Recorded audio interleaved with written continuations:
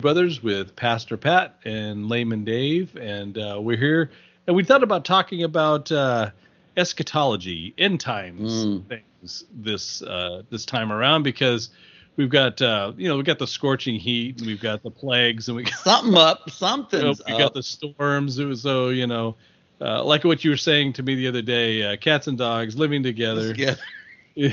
It's Living in the streets, it's apocalypse coming now.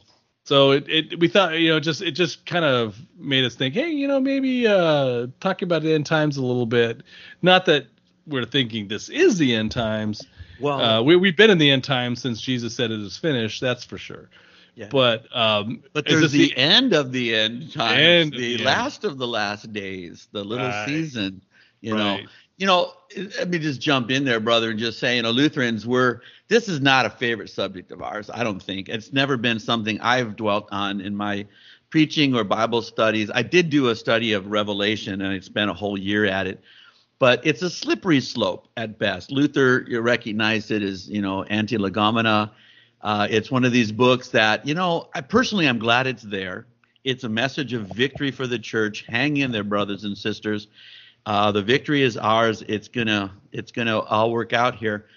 But when you start getting down into the nitty gritty and trying to figure out what all the numbers and the signs mean, you can really get off into some weird places. Having said that, you got to wonder then, well, why is it in the canon of Scripture? What is this message from this John on Patmos? And I'm going to look at a little bit. We can talk here today too. Jesus's own words in the Gospels, especially Matthew 24. So, hey, what are you drinking though first? I'm drinking what you oil these gears a little bit first. When I was in California, I'm drinking what you and the brothers would call truth serum when I drank it. Stone's Ruin 10. Oh, Ruin 10. Yeah. Ruin 10. That's Stone's triple IPA. Okay. It's a butt kicker at about 11.5% alcohol. Okay. So if I start slurring my speech, you'll know why. Well, you know what? We might need a little bit of tongues for some of this topic, but yeah. I love Founders has been a favorite of mine lately. It's out of Grand Rapids, Michigan, where I was born, and it's Founders. It's KBS, and it's an imperial stout, but it's really, I would say it's leaning more toward almost a porter. It's a very, very dark porter, but it's also aged in bourbon barrels, and it's coming in at 12%. Ooh, all right. We both might be speaking in tongues. Dreaming dreams, seeing tongues. Seeing tongues. Speaking tongues. Your young man will dream dreams, and your old man will see visions, and the moon will turn blood red. And 12% alcohol will be involved. Crazy things going on. Well, I think that's what we're talking about. You and I was talking about what's, that typical question what's the weather like? God, it's been hot. Yes. Hot. I never remember, as a boy growing up and having grown up mostly in Southern California, these early long periods of heat, the droughts, this wildfires. It seems like every time you turn on the news, California is burning. And it's not just like a little patch. It's like acres and acres. And not just now California, it's the whole West Coast. Well, it's Nevada, it's New Mexico, Arizona. The reservoirs are drying up, and Colorado River's drying up. It's wild. It just makes you wonder. I mean, you're going to have the other view is, well, climate change and this is cyclical and it's not much to it. Let's just say, politically, incorrectness or whatever aside, whatever you want to call it. The weather is changing, and what's this driving? I personally think there's a man-made factor in it. But even if there are, man-made causes or scientifically explained causes, that's not to discount that God can still be at work ultimately in this. Maybe signs in the heavens that the apostles spoke about are actually what we're seeing. Things that are happening in the weather. Yeah, right. Could be. It's. We're seeing in the West these this prolonged drought. We're seeing the wildfires like you alluded to, and they've been increasing year over year.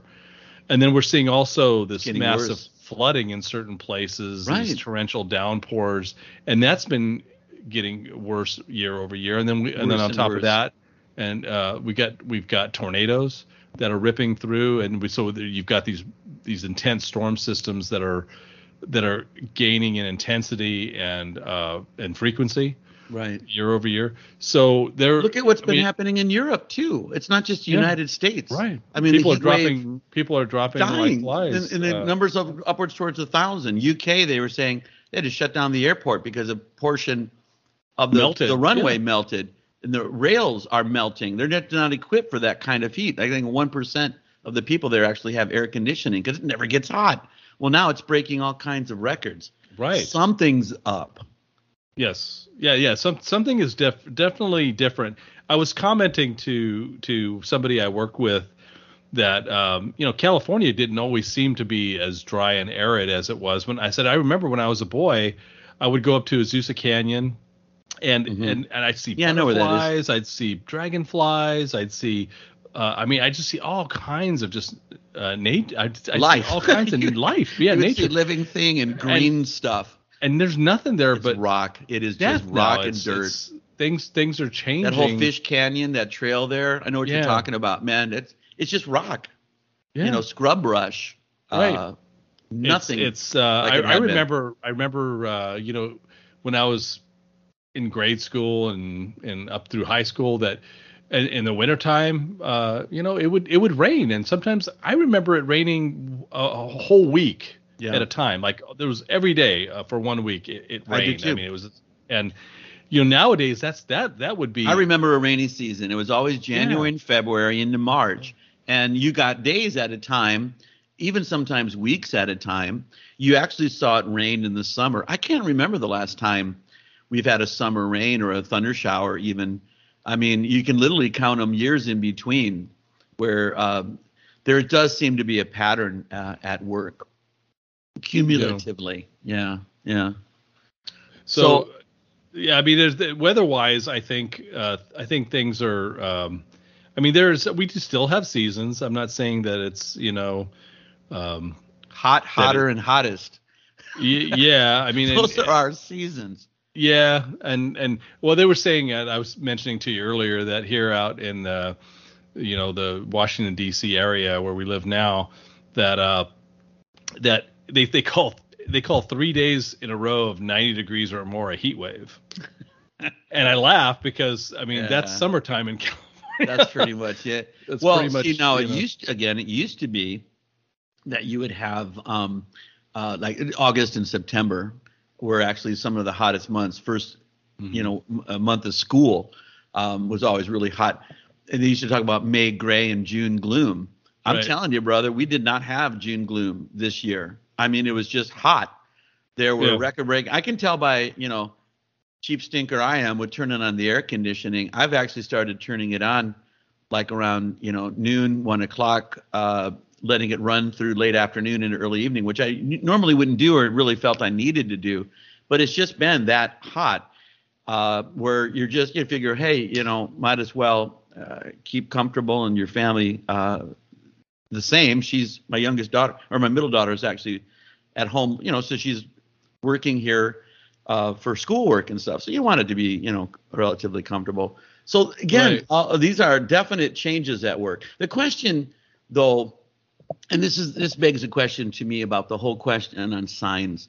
What's the point of Jesus giving us signs if when signs occur, we dismiss or discount them, or we say, oh, it's been like that before, or, maybe a long time ago. And, we haven't even broached on things like, inflation and lest us forget COVID, this global pandemic. So you begin to factor all these things together, and this is why I think we chose this topic to say, Well, and it's not like this is the first time we've had a plague, or this is the first time we've had weird weather, or earthquakes.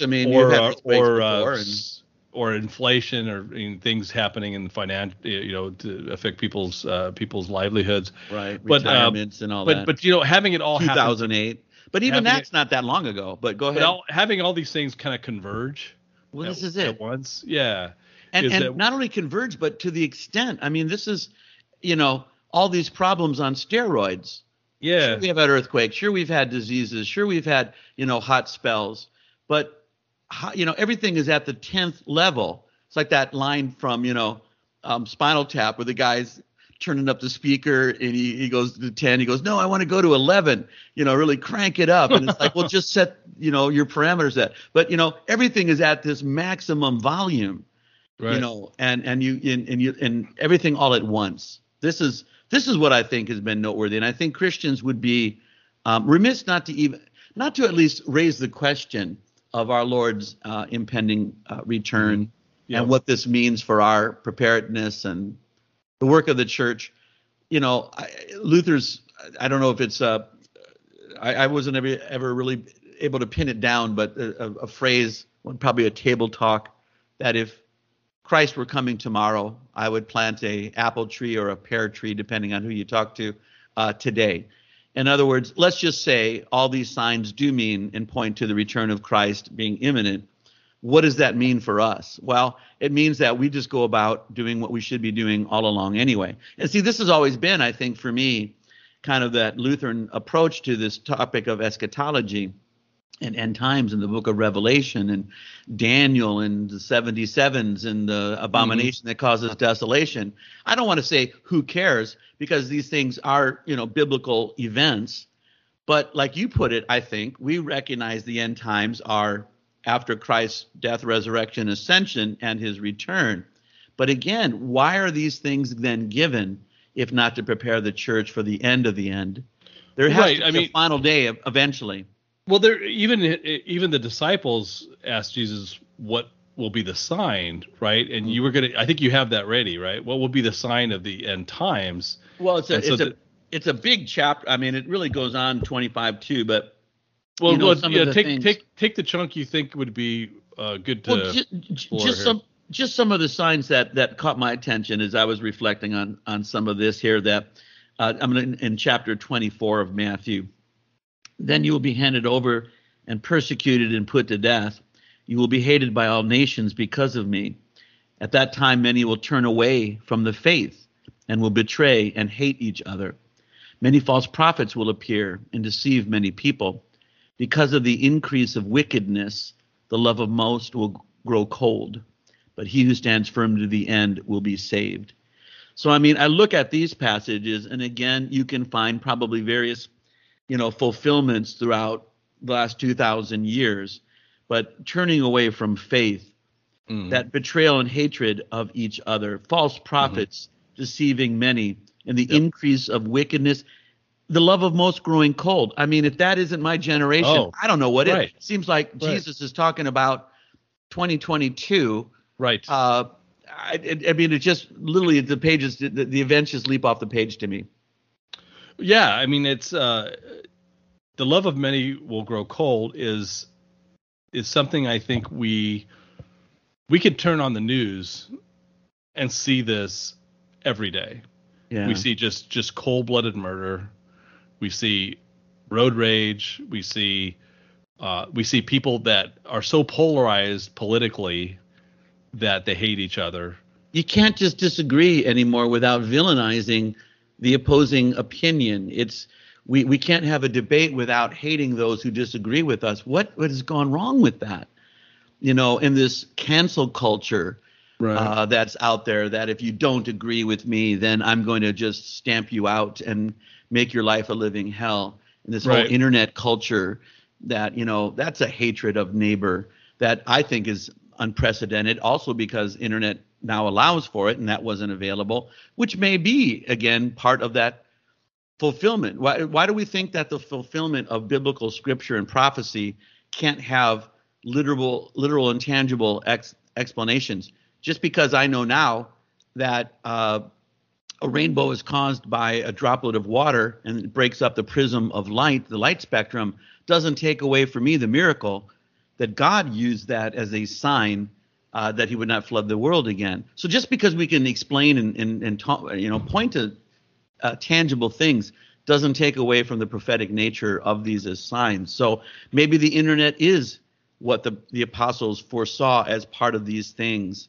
that are going on. Right. And you talked about, with this hatred that you see so much expressed, and the numbness of it. Gosh, I mean, these mass shootings. I mean, I'll be honest. Sometimes you hear it and you shrug and say, "Oh, that's sad," but gosh, Uvalde got everybody's attention because these 19 little kids and the 2 teachers.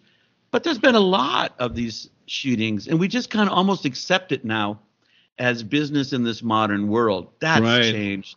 That's the love of many growing cold. To go on the same thread that we're talking about here, listen to 2 Timothy 3, but understand that in the last days there will come times of difficulty, for people will be lovers of self, lovers of money, proud, arrogant, abusive, disobedient to their parents, ungrateful, unholy, heartless, unappeasable, slanderous, without self-control, brutal, not loving good, treacherous, reckless, swollen with conceit, lovers of pleasure rather than lovers of God, having the appearance of godliness but denying its power. Avoid such people. Again, is this like a time machine? Do the apostles, are they given some sort of a advanced look at our world? That sounds like we're talking about right now. Well, look at okay. What did we have last month? What was last month? Pride Month. Have our whole culture forgotten that pride is an actual sin? And when was the last time you had a humility march? Let's march in humbleness. Well, if we had a humility march, it would be a pride march, I guess. But I guess we'd be prideful in our humility. We're more humble than you, so we're going to show you how humble we are. Yeah, I know. Man just corrupts. But look at what we were just talking about. How people are proud, arrogant. I mean, it permeates our culture. Abusive. I mean, I work in the school system. Disobedient to parents. I see it every day. Be proud and be loud. It permeates our culture right now. It's really much is that kind of self-centeredness that we've spoken about in other of our podcasts that characterize the secular mindset, but it just seems to be so rife right now. And I got another, just looking at Matthew 24, about if those days had not been cut short, no one would survive. But for the sake of the elect, those days will be shortened. How do you find even in the church that Christians are growing weary of fighting the good fight and shrugging and saying, well, maybe the times are changing. Maybe the Bible is just for then, and this is now, and we know so much more now about these things. And we begin to kind of dumb down the gospel, and maybe Jesus, maybe he's not just the way, but he's a way, not the way, the truth, and the life. So I find even among sometimes Christians that weariness of, not looking for a fight, not trying to lose love of neighbor, but just no longer caring what's true and what's just and what's good, and hanging on to these things, testing everything and holding on to only what is good. But we're just kind of just weary and just say, it doesn't matter. Do what you want, believe as you want, show up to church if you feel like it. I don't care. You find yourself kind of even sometimes ebbing as the faithful, the elect, in that mindset, which is again what Jesus said would happen. Right. That even the Christian gets worn down by some of the cultural aspects of maintaining a biblical faith, Jesus and doing what God said is right and good. Right. And in Revelation 2, Jesus says, do not fear what you are about to suffer. Behold, the devil is about to throw some of you into prison, that you may be tested for 10 days. You will have tribulation. Be faithful unto death, and I will give you the crown of life. Which is happening. I mean, in America, we think, again, that was for then. Wow. Christians in the Colosseum being torn apart by lions. That's the Roman era, first century stuff. Mm-hmm. No, Christians are being martyred today all around the world by the thousands. I mean, we're talking about Africa, the Middle East, portions of Asia. This is not something that's just relegated to the past.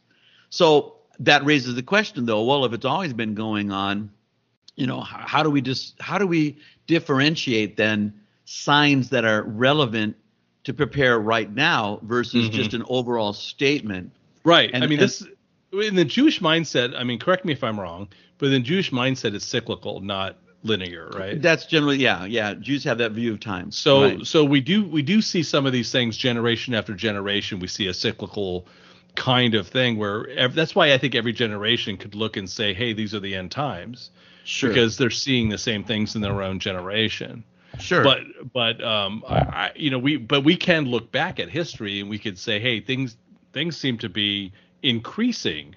I mean, Jesus said, I think in that same pericope where he says that earthquakes will increase, that this is the beginning of the birth pains. In other Right. words, when birth pains happen, they get more and more intense as it gets toward the end. Right. Which is what we're saying, that, is this, an escalation of events, or is this just part of that ebb and flow, that up and down pattern that we have been seeing throughout really human history, but certainly in the era of the church. The church has always been persecuted. There's always been, false Christs claiming to be Messiah. Certainly even the early church contended with many of they. Right. So we've had them in our time, and Yeah. we still have them. So, but there still seems to be just something, and I think for me the difference has been the global nature, but not just the global nature that's afforded because we have the technology, good or bad, with air travel and such things, and with communication. Things happen on a global scale. Computers have facilitated that global nature of the human village. So I mean, that's unprecedented. That was never possible before. That things can happen on a global scale, which is in keeping with biblical prophecy, but that we know it's happening on a global scale, that we can be aware of. And I think that's some of the burden of modern life is we know about the war in the Ukraine. We know about starvation in Africa. We know about persecution in the Middle East, and all of these kinds of things. We know about them, and we carry that burden, and we raise these people up prayerfully for their deliverance. But that's what's different, and that's that escalation about that Right. may be then the end of the end. Could that? I mean, I know some people say that, hey, we just the reason things seem worse than they have in the past is that we know more because of the speed of news, Right. and that we're being constantly inundated with bad news. Could be. I mean, I know I've heard that too, and I guess even at one point I would say that, gosh, it's what do we gain from that? And I mean, to our listeners today, we're not trying to ring some kind of an alarm bell and say, hey, look, get your panic bag and drive off to some survival camp in Idaho. That's not the message here at all. It's live your faith confidently in Christ, who is risen from the dead, who reigns in glory. Let your light shine. All the things, like I said, plant your apple tree. Well, like I just said, is that you may be tested for 10 days. And I think when Jesus says you'll be tested for 10 days, I think, we know that 10 in biblical terms usually means a complete length of time, right? Sure. Right. Yeah. So, there's going to be it's God's suffering appointed here and period where he wants to accomplish his will, whatever that means. So what's the takeaway from, this crazy weather and this hot stuff and the pandemic? Well, the weather. Let's look at Revelation 16 on this weather thing here. Okay, so Revelation 16 verse 8: the fourth angel poured out his bowl on the sun, and it was allowed to scorch people with fire. They were scorched by the fierce heat, and they cursed the name of God who had the power over these plagues. They did not repent and give him glory. I think the fourth angel is pouring his bowl, man. Or this is something that pours over a period of time. Pours and it gets slowly. Worse and worse. Yeah, it just gets worse and worse until How bad can it get? Sometimes well, you I wonder, don't know. But I mean, if it gets any hotter. I don't know how many people I've heard that actually curse the heat. Have you heard people say, "Oh yeah, damn this heat" or something? Oh yeah, along those, Absolutely. It's like, oh, so if God's the one that's bringing the heat, are they cursing God? Yeah, I think they are. Right. Yeah. I mean, I think that is, and this is what you're saying. We would typically look at a passage like that and shrug our shoulders and say, "Oh, I don't know what that means," and just say, "Oh, that's cute, but it's got nothing to do with my life." Well, that's what we're saying here is, you know what? In these last few years and in this summer, that certainly resonates with me. Well, look, and listen to this. It gets my attention. Akin to that, Revelation 8, verse 7. The first angel blew his trumpet, and there followed hail and fire mixed with blood, and they were thrown upon the earth. And a third of the earth was burned up, and a third of the trees were burned up, and all the green grass was burned up. So that's something I think that's, think about it. I mean, in California, I think there's nothing left to burn. People can't water their lawns anymore. So, I mean, the grass is going to go We took our grass out years ago. Arizona. We couldn't keep it green. I mean, it was just a losing battle. Arizona for a long time is just like most people's houses, they've got rock instead of grass in their front yard. Californians, that's what I'm saying. Californians are doing it. This drought tolerant and hardscape, they call it. They're even giving rebates to people. I wished I would have known that before I did it all myself and put all this drought tolerant stuff in. But I tell you, I was saying, you hear passages like that and you have to ask yourself, well, then, Holy Spirit, why did you give them? And why are they in the Word? Why did the church in her infinite wisdom decide to include that in the canon and not leave it out as something that's too bizarre to deal with, too hot to handle? You got to ask yourself, why are these passages in there? Now, Jesus's words are a little bit, and what Paul was saying too, maybe a little bit easier to wrap our minds around. But even they, yes, they're, I guess, open to some interpretation, but you have to see some connection to this world and this life at some point, or why are they given? Right. And by the way, they're there for a reason. By the way, I mean, just as an aside, I know that there are some Christians who are premillennial in their thinking, but we don't get raptured up before all this stuff happens. We go through it with everybody else. Right. And like you said before, the passage you quoted, that if it were not cut short for the sake of the elect. Yeah. Right. And this is not culminating in some earthly 1,000-year kingdom. Right. Either. So we you know what? We're affected just like everyone else. But I think somebody asked me. Not for me too. Somebody asked me recently, well, why do you think that is? And I said it's because why would you think it is? Why would God want His people to be on earth during these times? Mm-hmm. It's because people need to hear about Jesus. They need to come to faith. See, there you hit it on the head there, brother. I think that's why the signs are given, because the church needs to be reminded that the days are short and not to waste a single one with frivolity and stupidity. Let's give up our cozy tea parties and calling it church, and let's be diligent as evangelists in bearing witness to the cross and the resurrection of Jesus Christ and His impending return. Do we really believe Jesus is coming back again? I mean, I do. I know you do. Amen. And this is exactly what Peter had to contend with in his second epistle. Yeah. You guys keep talking about Jesus coming back, Jesus returning. Yeah, we've heard it all before, but everything goes on just as it has. What are you possibly talking about? It's like that existentialist play, Waiting for Godot. Godot never shows up. Well, you know what? I know it's a cheap shot, and it's easy to say we're wasting our time with superstition and pipe dreams and wishful thinking. But no, the promise of the Bible is that Jesus is coming back in glory one day. That's what the angels told those fishermen staring at the clouds when Jesus ascended. What are you doing here looking at the clouds? He's coming back. You got work to do. Get out and do it.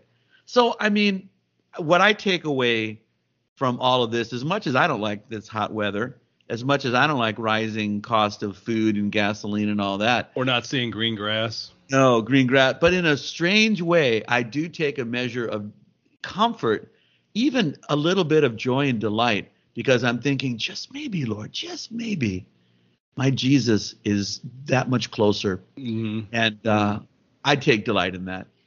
Yeah, I mean, and you know what? A lot of people read Revelation and think that these things happen like like with a snap of a finger, and he's saying like all the green grass is burned up. It doesn't say that. It could be over a period of time. These things happen over a period of time.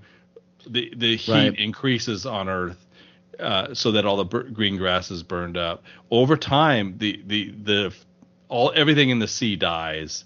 Over time, all which of is these what we're things seeing, take place. Right. Why do we Which think that it has to happen in a week for it to be biblical prophecy? Right. So these things happening over a period of time, we're seeing it in our lifetime. We're seeing oceans just, oh heck yeah, coral reefs dying, just disappearing, turning into chalk. Yeah. I mean, how many times have you heard about, just schools of fish wishing, coming upon the shore all dead, birds just falling out of the air, algae blooms that just kill everything. Yeah. So. I mean, it's just sometimes I think we want to look at Revelation, and we want to think that we want to read it as a Westerner in a linear fashion, or we want to see some big celestial being in a white robe with a golden halo and wings floating over the Gulf of Mexico, pouring out a bowl for us to think, oh well, that's what this means. And I don't think that it has to be understood in that literal sense for it still to be biblical prophecy happening. Right. It's turning into a reality. Right. Yeah. I mean, from when I read Revelation, I read that, in the very end, I mean, Earth is going to look like a wasteland. Yeah. Well, this is Peter's, a day is like 1,000 years, 1,000 years like a day. So your point that even though we're seeing these things happening in an incredibly short amount of time, we're talking about even years, not decades, certainly not centuries, where we're seeing this escalation that we've been talking about happening on so many fronts. That's doesn't mean that it if it doesn't happen next week, then we're exaggerating. No, it's unfolding over time, which makes me wonder too. My goodness, if this is the beginning of the birth pangs, what do our kids and grandkids have coming? My goodness. Yeah, wow. That's what pains me the most is my grandkids are going to have a different, a much bleaker world than I had, and their kids are going to have a much bleaker world, and their kids are going to have a much bleaker world until the end comes. Our task as me as a grandparent, you as a parent, you're going to be a grandparent, God willing. Our task as the church's task is to pass down what has been given to us to the next generation, and then to the next generation, and then remain faithful until death, so we can receive the crown of life. I want my grandkids to know that no matter how bad it gets, no matter how the earth, the world changes, and they're going to be hated more than I was hated as a Christian. Right. That Jesus is still there, and their witness matters, and it's scary. And Jesus is there waiting for them when they pass through this life, through death. Next. Man, I sure pray so. I think about that too, because man, I have this scary vision of these like empty buildings with this big capital T on top of them, and kids not know, what does that T mean, Dad? Well, gee, I don't really remember, son. I'm not sure. We'll have to Google it and find out it's a cross, and they don't have any idea what that symbol meant and the Savior who died there. I tell you, the little bit of traveling I did in Europe, where you see these beautiful cathedrals, once hundreds, thousands of members strong, and now just monuments of the past. It's part of the history, the legacy. It's going to be a museum or something. It's a museum, or it's a pub, or it's a bed and breakfast, or somebody converts these. And this is in this country too, converts these into homes. I mean, it's sad when you see, the Church of the America that maybe even we can still remember, where people actually were there Sunday morning. And now they're either empty, derelict buildings with weeds and corrosion all growing out, or they've been converted into something else.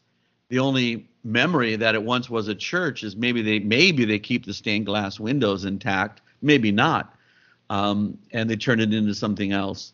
Now I'm all for upscaling and upcycling and all of that kind of stuff, but boy, you just wonder, as Jesus said too, when the Son of Man returns, will he find faith on earth? You just wonder, when Jesus does come back, how many of the elect will still be standing? Well, just the fact that he said that leads us to believe that. I mean, and you look through Israel's history, God always preserves a remnant.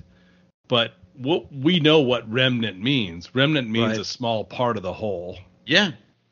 Yeah. So it is sad. It is sad to see that there are people that are just going to perish for their, just for their own either ignorance or their own love of this world. Yeah, love of money, love of self, hearts growing cold. Yeah. Back on that question we were saying, like, what does this mean for all of us in terms of, what do we do with this information? All these signs that Jesus is giving us. If you really read on in Matthew's gospel, where Jesus has this constant dialogue, he has the parable of the 10 virgins and the parable of the talents, but he also speaks about the sheep and the goats. I love that passage. It's usually towards the end of the church year. Normally we talk about in the Lutheran church, the end times towards, the end of the church year, obviously enough. And right before Christmas. Yeah, Advent starts the cycle all again, not only the coming of Christ in Bethlehem, but the coming of Christ at the end of time. And there's that cyclical nature that we see reflected even in the history of the church. But sheep and the goats, it's a passage that comes around that time of year. And Jesus talks about, I guess this would be my answer, what do we do with this information? Well, we continue to love our neighbor. And Jesus uses this wonderful story about, those that, see their neighbor in need, but have either a caring heart or a callous one. And he says, for when I was hungry, you gave me something to eat. And when I was thirsty, you gave me something to drink. When I was a stranger, you invited me in. And when I needed clothes, you clothed me. And when I was sick, you looked after me. When I was in prison, you came to visit me. And then the righteous will answer him, Lord, when did we see you hungry and feed you, or thirsty and give you something to drink? When did we see you a stranger and invite you in, or needing clothes and clothe you? When did we see you sick or in prison and go to visit you? And the king will reply, I tell you the truth. Whenever you did for one of the least of these brothers of mine, you did it for me. And then the flip side of that is those who are on the left, the goats, not the sheep, but the goats, say, hey, Jesus, when did we see you, hungry and naked? And Jesus then turns it around.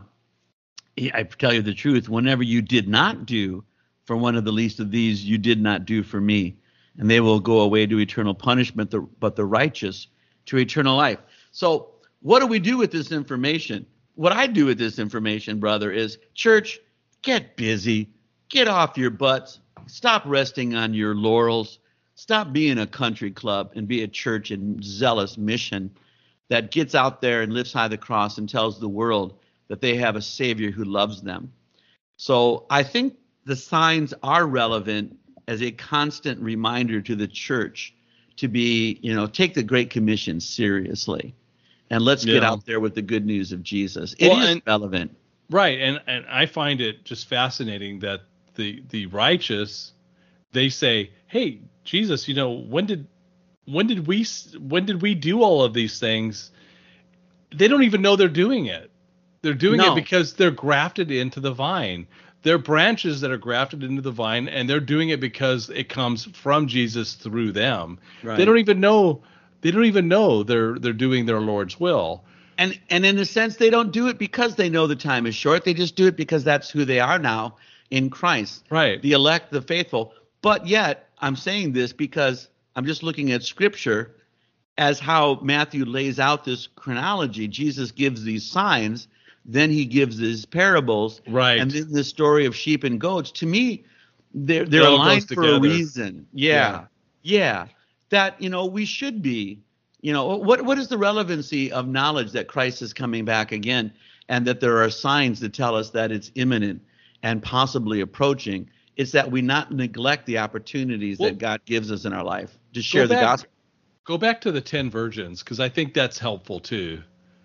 We could talk about the 10 virgins with oil without oil in their lamps, right? Or five prepared, five not. 5 with oil in their lamps, 5 without. Yeah, waiting for the bridegroom. And they don't know when he's coming. Right. And so, I think we kind of look at the oil in the lamps as faith, right? Well, generally, that's the understanding. Generally is kind of the understanding is that personal faith.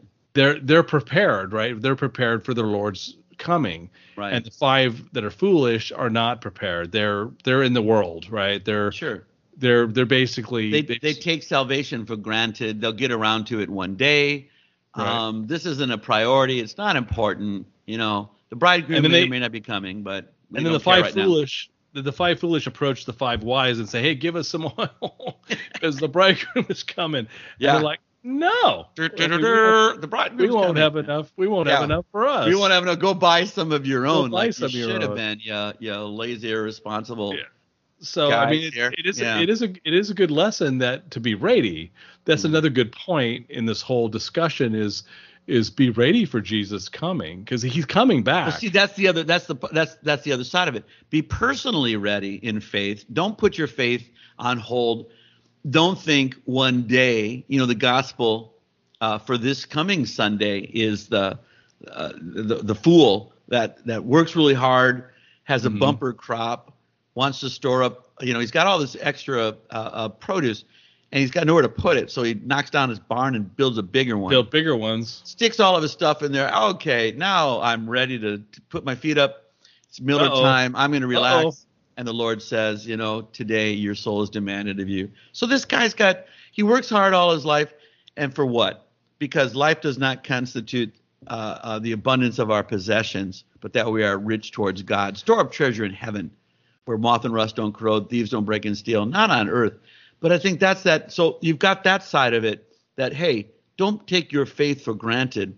But the other side is, hey, don't take your neighbor's well-being and even their salvation for granted either. So you got both. And I think Jesus covers the bases here then. Hey, I'm coming soon. I'm going to give you signs to tell you that it's imminent. Don't put this on the back burner. This is front, a front item business. And by the way, be ready yourself, but also help others be ready too. And there's the whole of Christianity in a sense. So the subject, I think, of eschatology and end times becomes relevant because it has to do with a living faith versus a faith that is taken for granted. That I believe in God, but I'll take this seriously one day. Yeah, I know I'm supposed to be, thoughtful of my neighbor's needs, but again, I'll take care of it one day. There's no one day. There's no I'll get around to it sometime in the future. It's today, because this might be the last day. Didn't the church have to address that? The first century church had to address it when Jesus hadn't come back and people were dying and and people were sitting around First waiting Thessalonians. for Jesus. They quit their jobs because they were sitting around waiting for Jesus to come back.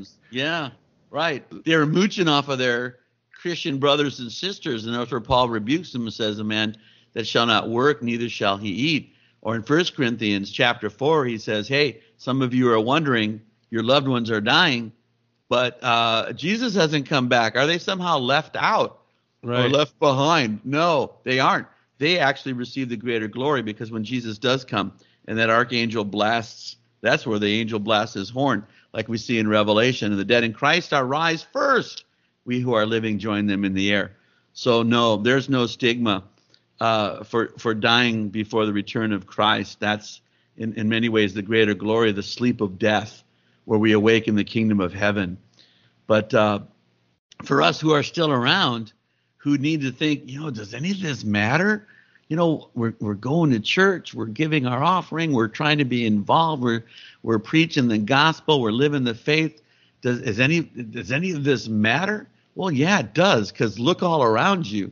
This kingdom of heaven and the Bible, it's relevant and real. The things it talks about are happening. And it's frustrating these days because we're preaching out of season right now. I mean, it's difficult. It's difficult because more people today reject the message that we bring than ever before. I think so. At least in our time and place.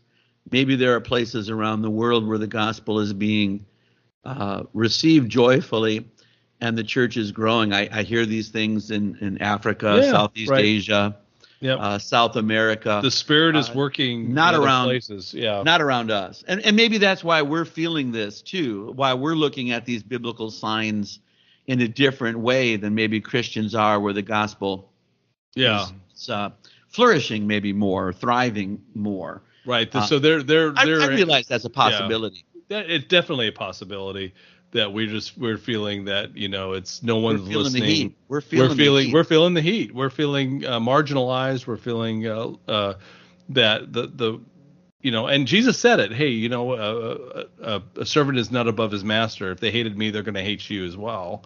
Yeah. So we're feeling it. But yeah, I mean, I think that's what Revelation is for then. Yeah. For us guys right now. Right. That are feeling the heat. Hey, don't give up, Christian. You're not wasting your time. This is all true. There are these signs that are happening, and maybe they've happened before, but they're now happening for you, and you're seeing them. And it gives you courage and encouragement that the days are short, that your home is nigh. I mean, heaven's our home. I think that's too. I look at these signs, and I'm reminded, I don't want to live around here. Man, it's hot and dry and dusty and on fire. I want to be where it's beautiful and where it rains. And you're probably saying it. I've had enough rain where you're at now, right? Yeah, I mean, it's like good. Some of the earth has not enough, and some of the earth has too much. So yeah, isn't it weird? Yeah. Half the earth, half America's on fire, and the other half's underwater, or at least being dumped on. Right. Feast or famine. Yeah. I tell you, I don't know. And one thing we haven't touched on a little bit, but even, with all these rising prices of everything and the economy inflation's going up. And I was looking at Revelation 6 and it says here, when I opened the third seal, I heard the third living creature say, "Come," and looked and behold, and the third seal, I heard the living, a black horse, and its rider had a pair of scales in his hand. And I heard what seemed to be a voice in the midst of the four living creatures say, "A quart of wheat for a denarius, and 3/4 quarts of barley for a denarius, and do not harm the oil and wine." And it seems like it's we're starting to see some like inflationary. That's California. issues. That's California too. I've seen gas approaching $7 a gallon.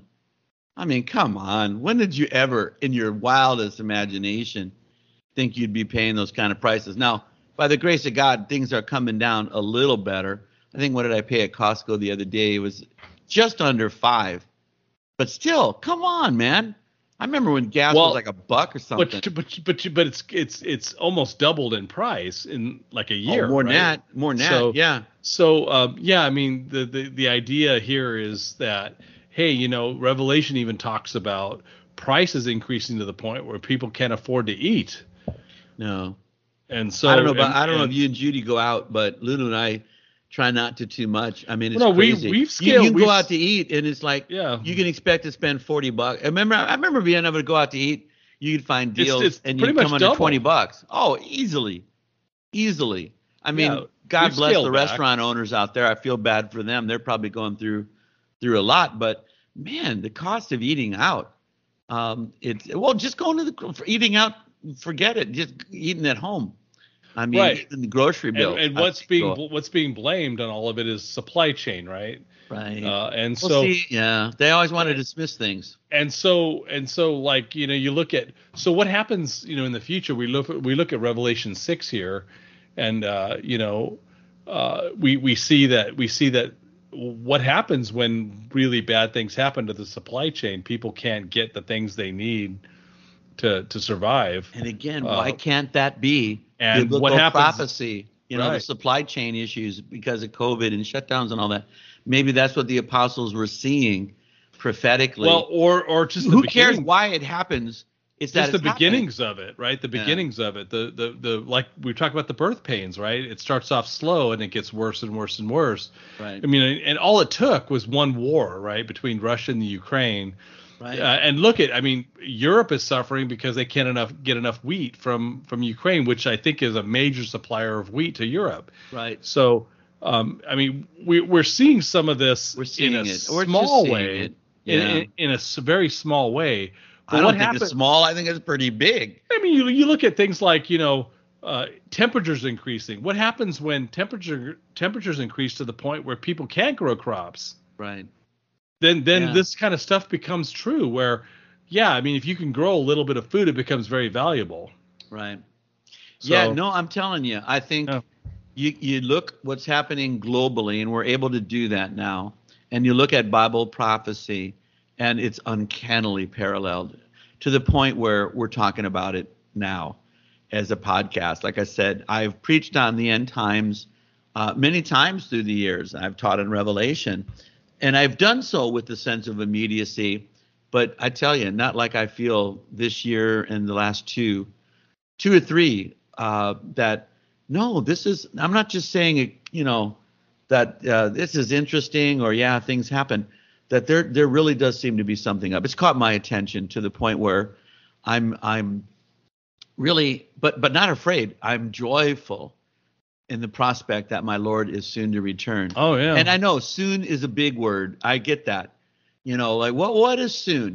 That's what Jesus in Revelation talks about, the little season or in a little while. What is a little while?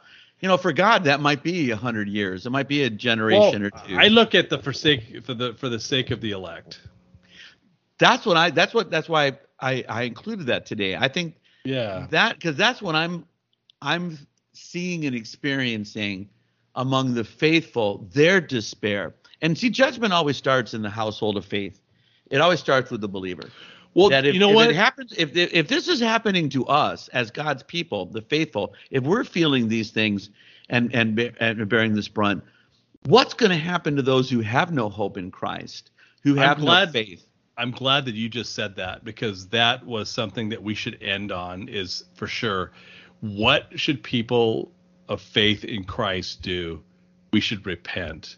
Whenever anything bad happens, we need to repent, because this is the consequence of original sin. Sure. That is carried through all of human history. So we should repent. We should say, we should repent for the sins that we have committed, and that we should ask God to forgive our sins and forgive the sins of our brothers and sisters who are here on earth. And what is the promise, 2 Chronicles? If we will repent and turn to the Lord, he will heal the land. I don't know if Jesus is coming back today, next week, or next year. He certainly could be. I think the signs are fulfilled. But I think what you've said is very apropos, brother. Look at these signs, the things happening around the world that are undeniable, and take from it that our Lord loves us and the word of God is true and relevant. Let's be moved to repentance and draw near to him and make the most of these days to share that hope with others. Amen. Let's repent and believe the good news. Yeah. All right, man. Well, I think we have another podcast in the books that we hit all the bases. Yeah. All right, brother. We hit all the bases. I love you, brother. And, I love you too. Hey, out there in podcast land, thank you for listening. We hope this has been helpful. And we'll be hopefully back soon with another one. Sorry, we took a little longer this time. Yeah. But hang in there, brother and sister. Yeah, the Lord is soon to come for us. Heaven is awaiting. Amen. All right. Well, God be with you till we meet again. Bye now.